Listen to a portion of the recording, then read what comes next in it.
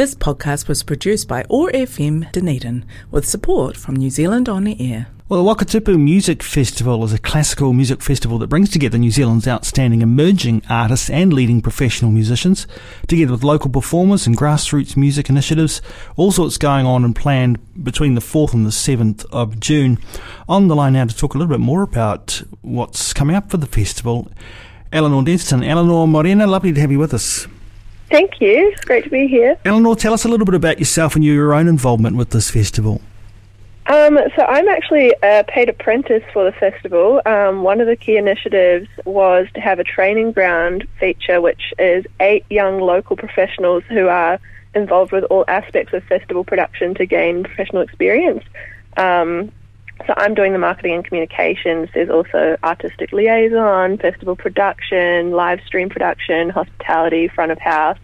There's all sorts, so it's a really good opportunity for locals to get work experience in that way. What a fantastic initiative, and I guess that's that meshes with the kaupapa of bringing young emerging talent into the festival as performers. Yeah, so we've got 13 young artists that have actually been selected from all across New Zealand to come down and perform in Queenstown. Normally these musicians would be studying overseas at prestigious music schools like Juilliard, but they are kept here by COVID, and it's our lucky opportunity to give them the opportunity to perform on stage and add to their sort of professional career growth as well. So we're really lucky to have them come down. Tell us a little bit about the process for selecting those young musicians. So they had to go through quite a rigorous audition process, submitting audition videos online. We had quite a few applicants to choose from, but we feel that the group that we've chosen, so they're all going to perform individually on stage, but they're also going to perform a chamber ensemble on the Sunday night performance, which will be really great to see them all together on stage. There's such a variety. I can't wait to see that. This festival, Eleanor, is also very much about community involvement. Tell us a little bit more about that. Yeah, it is. So we're really wanting to showcase the talents of the Otago district in Queenstown Lakes. There's a lot of really great musicians here of all ages and abilities, not from just classical music. So we've got blues and jazz. We've got so Saturday, Sunday, Monday, we've got morning showcases from the community, which is, musicians from high schools, music schools. We've got local choirs and local professional musicians, young and old, and they're going to be performing what they're good at. And so it'd be great to see such a variety in a short space of time. It'll really keep things moving along for the audience, and there'll be a lot of different stuff to listen to, so that'd be really great. This is not only, as you've said, a performance opportunity for those young performers. Those 13 have been selected. They also get to spend some time with some who've been around the scene a little bit longer. Annalisa, for example, just tell us a little bit about the kind of the mentorship aspect of it. Yeah, so the young artists actually receive daily workshops and mentoring throughout the festival week lead up from the professional artists who are playing the evening concerts. So we've been really lucky to have them come along to perform in the evening, but also to offer these opportunities to the young artists. And also in the 2 days prior to the festival, there's a number of events that are specifically for music teachers in the district to come along and learn from these professional artists in open piano master classes and winds classes, just to hear from the professionals how to up their game as music teachers. What an amazing opportunity, and it's clearly designed to nurture the classical music field, but I guess wider than that too, because a lot of these young performers will move off in all sorts of directions. One imagines at such a young age they can make a lot of choices about where they go with their careers. I don't know whether we can't go through all 13 of them, but maybe you could give us a couple of examples of some of the younger performers who've been successful in getting through the audition process and what they're going to bring to these performances.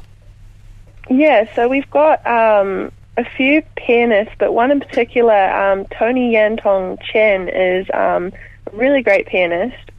He's usually studying overseas in Rochester, New York, but he's kept here.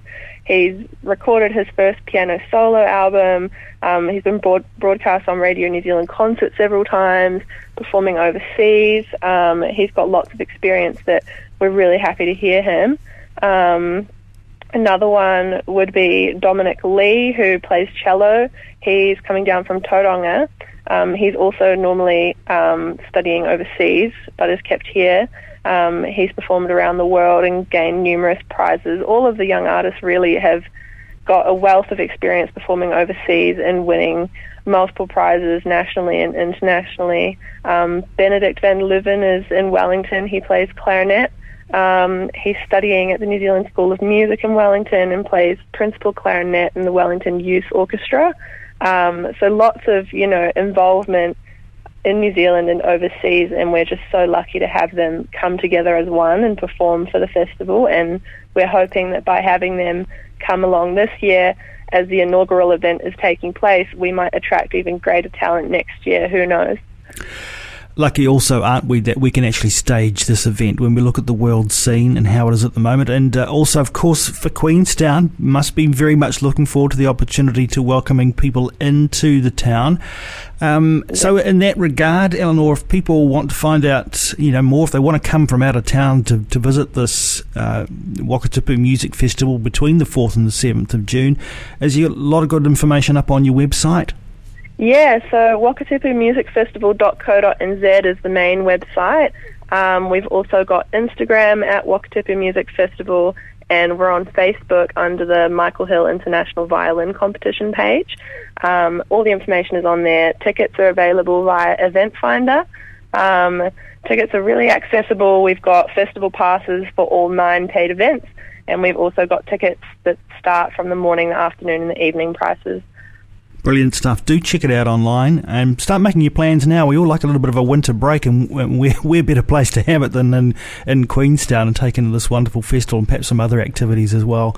Eleanor, thanks so much for taking some time to join us here on the OARsome Morning Show, and all the best as you prepare for this wonderful festival. Thank you so much. This podcast was produced by OARfm Dunedin with support from New Zealand On the Air.